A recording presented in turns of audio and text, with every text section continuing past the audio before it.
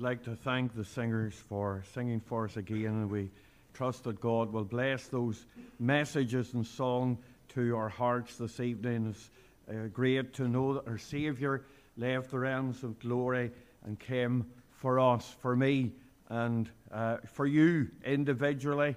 And we do stand in amazement of that fact that he was thinking of individuals that are here this evening as he came, and we rejoice in that. Now, I wonder if we could turn in our Bibles to Luke's Gospel, chapter 1, and we'll read a few verses here, and we'll turn to God's precious word for the remainder of our meeting. The Gospel of Luke, chapter 1, and we're going to read from verse 26 of that chapter. The Gospel of Luke, chapter 1, and beginning our reading at the 26th verse of the chapter. And in the 6th month, the angel Gabriel was sent from God unto a city of Galilee named Nazareth, to a virgin espoused to a man whose name was Joseph, of the house of David, and the virgin's name was Mary.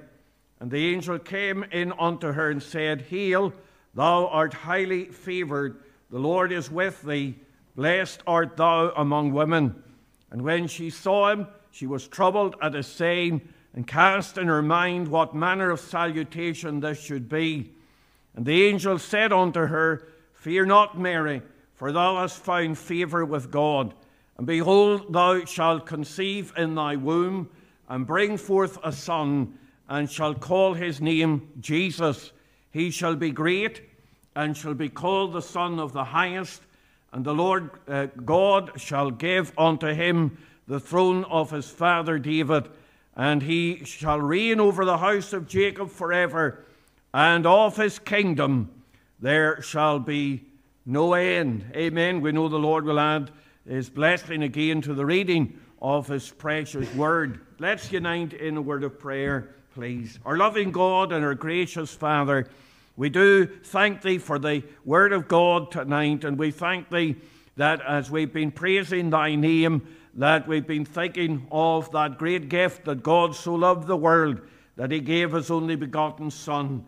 And we thank that whosoever believeth in him should not perish, but have everlasting life. And we pray that there may be those that will find that everlasting life. We thank thee for those who have already found in thee a resting place, and thou hast made us glad. And our God, we long that others might experience that blessed hope of the Savior. Be with us tonight, and shut us in with thyself, for it's in Jesus' precious name that we'd ask these things.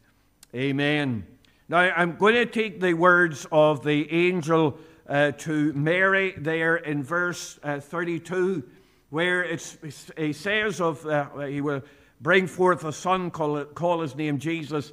And then it says, He shall be great, and shall be called the Son of the Highest, and the Lord God shall give unto him the throne of his father David. In today's passage, we have the angel Gabriel speaking to Mary, and he comes with these words about the child that will be born to her, that he shall be great. Now, that's speaking of his humanity. He is great as God. He is ultimately great, but in his humanity, he was going to be great. Now, Time magazine has, since 1927, selected the person of the year. Every year they try to select an individual who has done the most to influence the events of the year. But in 2013, they ran a list of the 100 most significant figures in history. Now, this wasn't the person of the year, but really the person of all time. And in order to select the person who would be the greatest of all time, they did it in a very scientific way. They didn't do it the way that a historian would do it. A historian would judge what a person has done, and there would be a lot of judgment in it. But they tried to get a scientific method of doing it, and so they came up with a computational data-centric analysis of the different figures of history. And when they had done this computational data-centric study, they found that the most significant figure in history was the Lord Jesus Christ. He was ranked one above everyone else. And of course, that's a fulfillment of what the angel had said to Mary here. Now, it doesn't take a list in a magazine, Time magazine or any other magazine, to prove what the Word of God says. It may have been another magazine in a Buddhist country or a Hindu country, and maybe they might have come up with somebody else. So it doesn't take the say-so of a magazine, but it's interesting that after their scientific analysis, they still came up with the Lord Jesus Christ. Now, the Lord had something to say about who was the greatest. In Matthew chapter 11, verse 11, he said, "Verily I say unto you, among them that are born of women, there has not arisen a greater than John the Baptist." And that's quite a statement. No matter how great you think you are, John the Baptist is greater. And that is what the Lord Jesus said. But we think of how John was come with a special mission. He was to be the forerunner of the Messiah. He was to prepare the way. He was given a task to turn the people's hearts back to God and make ready a way prepared for the Lord. And he was good at his task, and he did it well. But even when he had done that task, when the Lord Jesus came on that day to be baptized in the Jordan, John pointed to Christ and said, "Behold, the Lamb of God, which taketh away the sin of the world." And this greatest of all men said of the Lord Jesus Christ, "He must increase, but I must decrease." So if the greatest of all men says that the Lord Jesus Christ is to increase and that he is to decrease, who is the greatest of all? Then the answer to that is obvious. He shall be great. Some of the commentators say the word great should mean extraordinary. He shall be extraordinary, or he should be distinguished, or powerful, or eminent. There are many kings and queens who have stood out and have had the title great down through the ages. But here is the greatest of all, because he came to be a Savior. And we want him to be great, not only in the sense of what he has done in being our Savior, but we want him to be great in your life as well as your Savior and your Lord. So just for a few minutes at the end of our meeting, I want us just to think about the greatness of the Lord Jesus Christ. And I want you to see that his greatness was despite an unlikely start. I want you to see here, think of his birth that's announced here by the angel to a teenage girl who was a virgin. She was to conceive of the Holy Ghost and bear this child while still a virgin. And it was not in Rome or in Jerusalem, but it was in Bethlehem, a little place. We think of the place where there was no room for them in the inn. And we think of how he was born into poverty and born into extreme circumstances. And there was nothing that seemed to be great about this one that was born. There was nothing about his circumstances that seemed to mark out what this child was going to be. But we thank God tonight that he was born of a virgin. We think of how Mary was told that she was going to bring forth a son, and that his name would be called Jesus. And it says that he was, the Holy Ghost is come upon thee, and the power of the highest shall overshadow thee. and the holy thing which is born in thee shall be called the Son of God. He was great, even though he was born in obscurity. Someone wrote the words, he was born in an obscure village, the child of a peasant. He grew up in another village where he worked in a carpenter's shop until he was 30. Then for 3 years he was an itinerant preacher. He never wrote a book. He never held an office. He never had a family or owned a home. He didn't go to college. He never lived in a big city.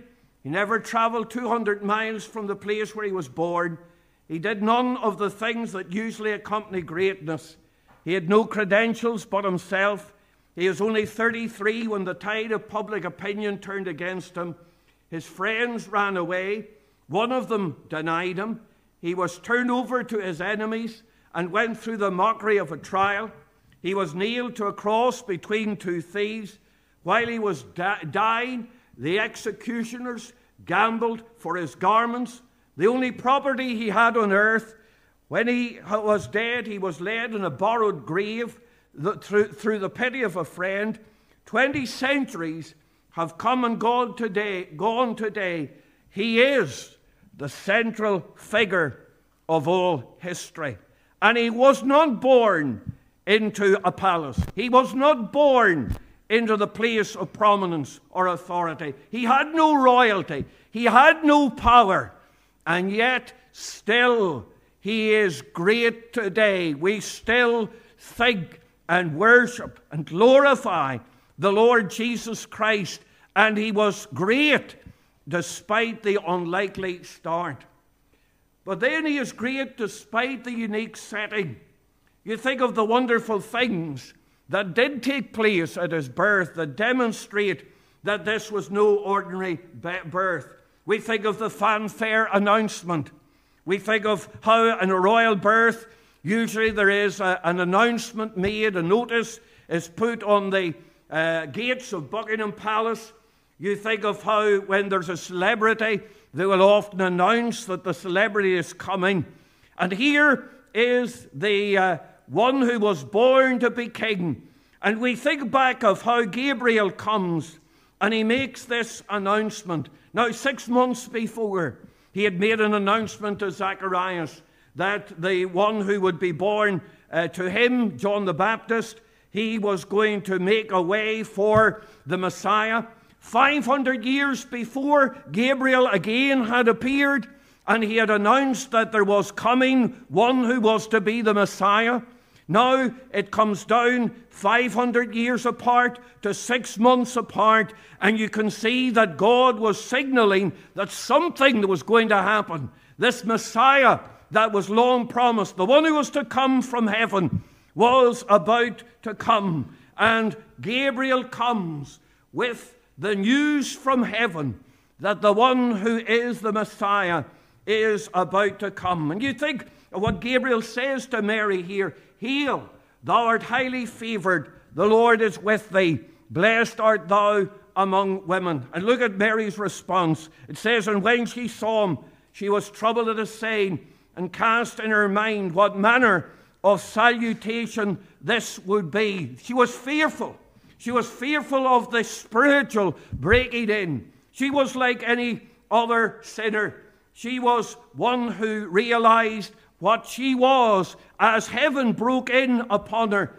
But the angel says, fear not, fear not. And the angel repeats that she is favored. What is her favor? What is the favor that is given to her? That of her was going to be born the one who was the Messiah, the one who is to come to be our Redeemer, the one who came, and his mission, as he said himself, was to seek and to save that which was lost, that men and women might be saved from death and hell and from the grave. And we thank God today for the one who came to die on the cross and shed his blood and die in our room instead, that we might be saved. Oh, we think of the fanfare announcement. And then also we think of the fantastic accompaniment. We think of the angels who come. We read about the shepherds William read about that earlier on in Luke chapter 2. And there were in the same country shepherds abiding in the field, keeping watch over their flock by night. And lo, the angel of the Lord came upon them, and the glory of the Lord shone round about them. And once again, they are sore afraid. The supernatural breaks in upon them, and they're afraid. And we see that the angels say again, fear not. And then it says, and suddenly there was with the angel a multitude of the heavenly host, praising God and saying, glory to God in the highest, and on earth peace, goodwill toward men. Now, often on our Christmas cards and on our stories, actually, illustrations, the host of the angel, they are come in choir robes, and they are singing. But I want you to think about that word host. Today, when we think about a host of something, we're thinking about many. But the word there in the Greek is a word that means an army. It means an army. It's a military term. This is not a sweet band of singers robed in choir robes. This is an army. And they're come to see their commander-in-chief, the Lord Jesus Christ. But they're not come this time. They will come again on another time, and they will come on their military purpose. But here they are come, this army, and they are proclaiming an armistice. They are proclaiming an amnesty. Glory to God in the highest, and on earth peace. Here's the opportunity for men and women to get right with God. Here is the time given for men and women to get right with God. The armies of heaven itself are proclaiming an amnesty, the time when men and women can come and seek the Lord Jesus Christ as their Savior. And there's still time tonight. We're still in the day of grace. There's still the time when you can get right with God. Not only is there the fanfare announcement and the fantastic accompaniment, but there is fulfilled anticipation. Because at that time, the Jews had read the prophecies. They were expecting that the Messiah would come. There was that sense of anticipation going through the land, that the prophecies were going to be fulfilled. For God's word is always fulfilled. And we think of the many times, particularly in Matthew's gospel, where we have words like that it might be fulfilled, which was spoken of the Lord by the prophet. And the Lord Jesus Christ came and fulfilled all of the prophecies. Now we think of how he would be called the Nazarene, but how Bethlehem Ephratah, though thou be least in the kingdom of Judah, out of thee shall come forth the Messiah. And all they seem to be contradictory. How could he be called the Nazarene and yet come out of Bethlehem? They're two different places, two different districts, completely separate. And yet the Lord Jesus Christ fulfilled every one of those prophecies. Why? God was showing us that this is the one. This is the one who was to fulfill his word. The blessed Son of God come down to be our Redeemer and our Savior. But there's something else that indicates his greatness. Not only the unlikely start and the unique setting of his birth, but look at the unparalleled standing of the Savior. It says he shall be called the Son of the Highest. Now, there's we learn about the greatness of the Lord. If you look at verses 32 and 33, it says, he shall be great, and he shall be called the Son of the Highest, and the Lord God shall give unto him the throne of his father David, and he shall reign over the house of Jacob forever, and of his kingdom there shall be no end. He says he'll be great.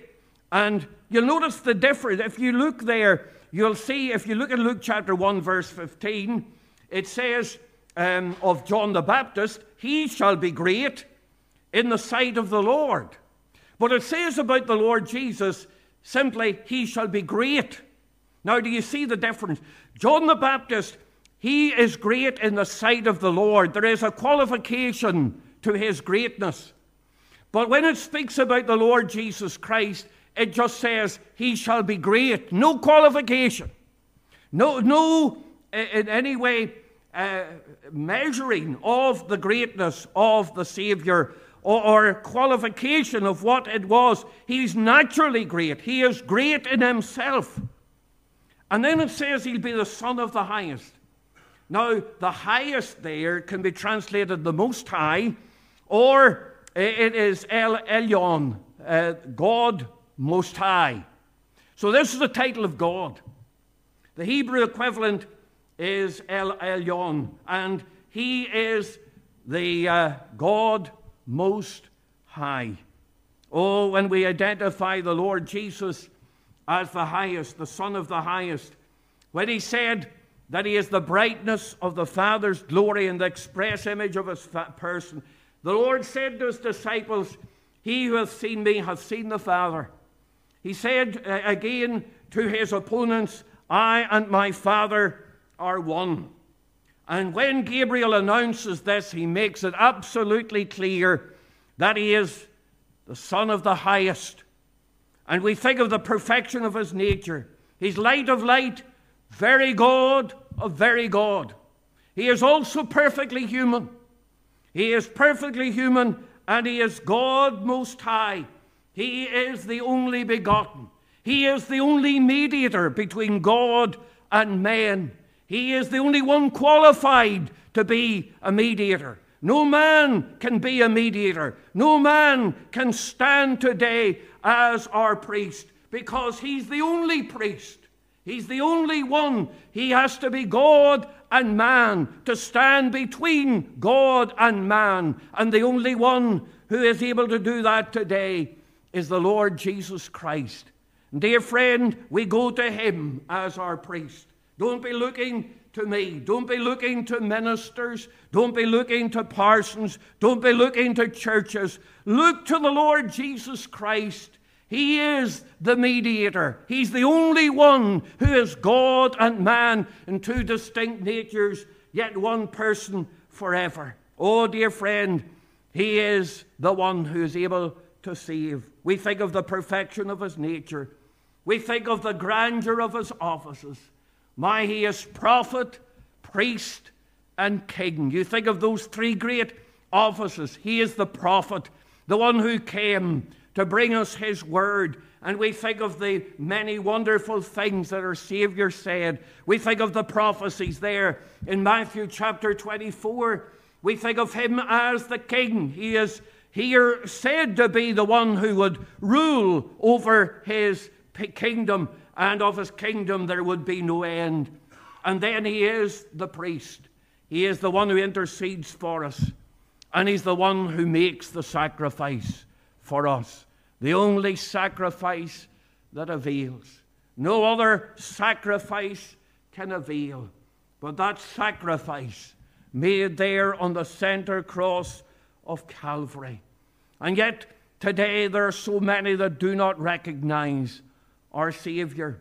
There was an experiment done a few years ago there by the New York Times newspaper, and they sent a young man by the name of Joshua Bell out of into the metro system, and he had a violin, and he went down there to do some busking at the Washington Nationals.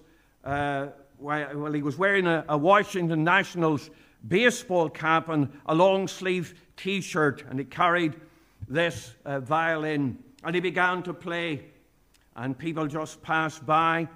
And at the end of the day, he had $45 that he made from busking. If people had a look closer, they would have seen that the violin that he was using was a very expensive Stradivarius violin. And if they had looked closer below the baseball cap, they might have recognized Joshua Bell, because the week before he had been involved in a concert in New York, or in Washington, or in Boston, the Boston Symphony Hall. And he had sold out the Boston Symphony Hall And the cheapest seats that were sold at that were $100 a time. All he got there in the metro was $45. You see, people didn't recognize him. And today there are many people who don't recognize the Lord Jesus Christ. They don't see his greatness. They don't see what he came to do. They don't realize that he is a Savior, that he's able to save to the uttermost all that come unto God by him. He is great because of his unparalleled standing. But then also, he is great because of his unaltered strategy. You'll see, if you look there in the text, he shall be great and shall be called the Son of the Highest. And the Lord God shall give unto him the throne of his father David. And he shall reign over the house of Jacob forever. And of his kingdom there shall be no end. There's a plan there. We can see that he's going to reign. There's coming a day when the Lord Jesus is coming back again. And he's coming to reign. He's coming to reign. He will fulfill this prophecy to the last. He will sit upon the throne of David. He will rule and he will reign. And the peace that is spoken about here will be fulfilled in this world. And we think, some people think the Bible is an accumulation of different stories that don't no overall plan. But God has a plan. God is working out his plans and purposes, even in the midst of the turmoil of this world. And this world is a place of sin, and it's upside down because we live in the midst of sinners. But God is working out everything according to the good pleasure of his will. And we're told that there comes a time when every knee shall bow and every tongue confess that Jesus Christ is Lord. And there are many people who will realize that they were wrong to reject our Savior, that they were wrong to turn their backs upon the Prince of Peace and the Son of the Highest. And dear friend, today, don't reject him. Oh, there are many people who think they're great, but he is the greatest. In 1750, Louis XIV of France died. He proclaimed himself to be great. He thought he was great. He said, I am the state.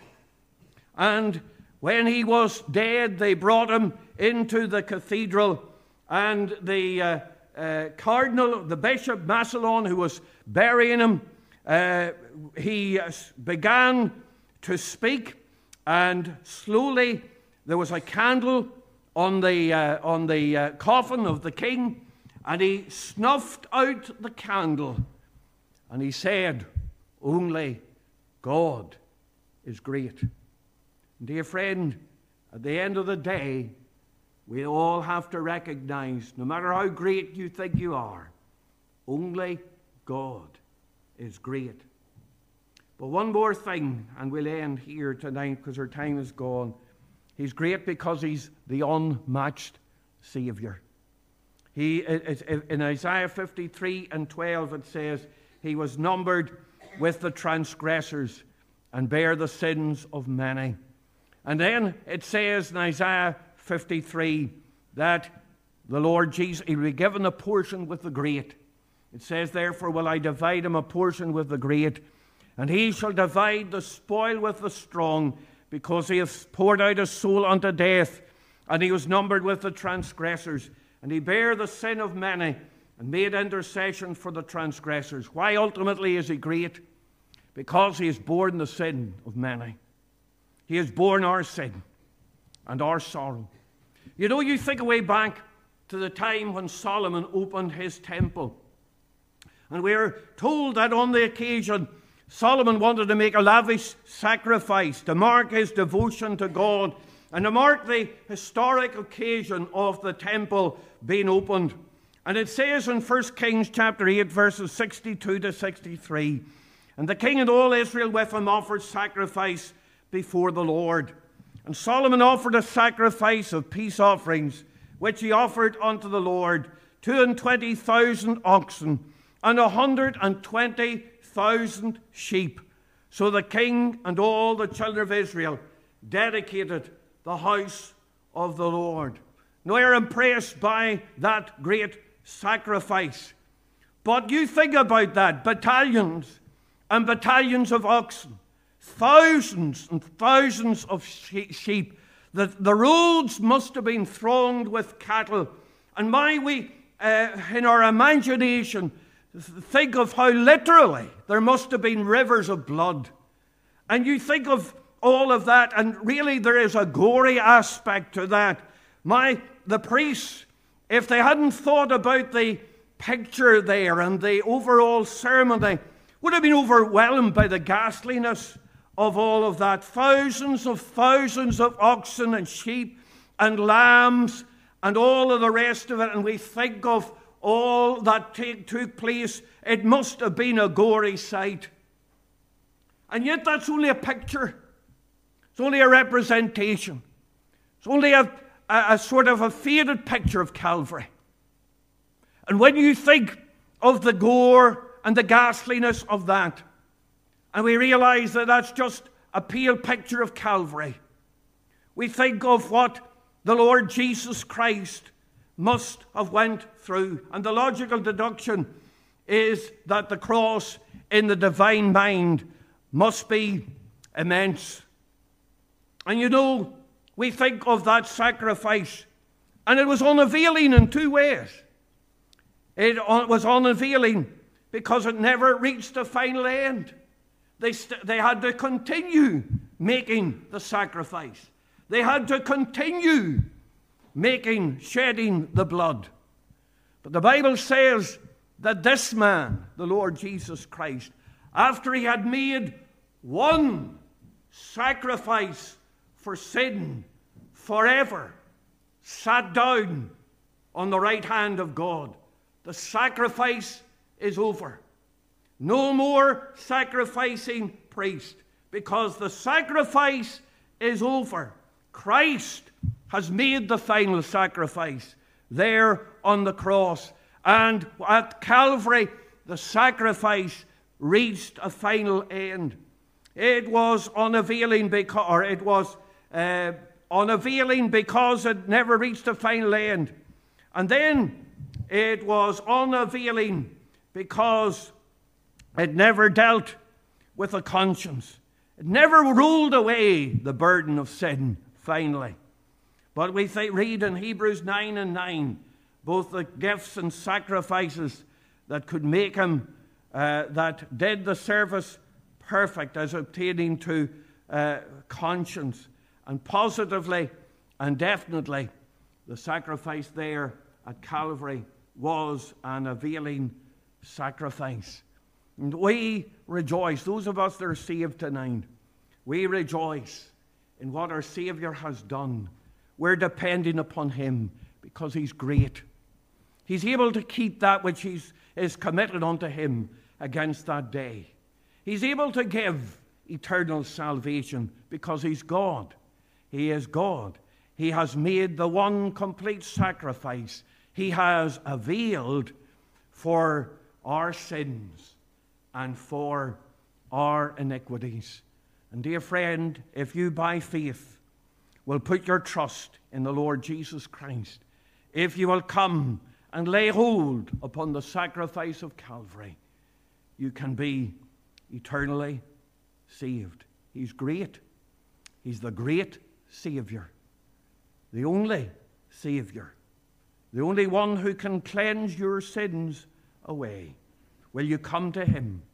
Will you trust him, whom to know is life eternal? Let's just bow in a wee word of prayer. We will sing that last hymn, but let's just bow in a word of prayer. And if God has spoken to you tonight, he is the great Savior. He is the greatest of all time. And we rejoice in the one who is able to save to the uttermost. Come to him. Trust in him as your Savior tonight. Our loving God and our gracious Father in heaven, we thank thee for the fulfillment of the fact that the Savior was to be great. And our God, we thank thee for the one who is the great Savior. And we pray that thou wouldst bless thy word and write it upon hearts, and draw sinners to thyself. For it's in Jesus' precious name that we'd ask these things. Amen. Amen. Now, our time is away, but we will, it's a carol service, so we'll sing that last hymn there on the board.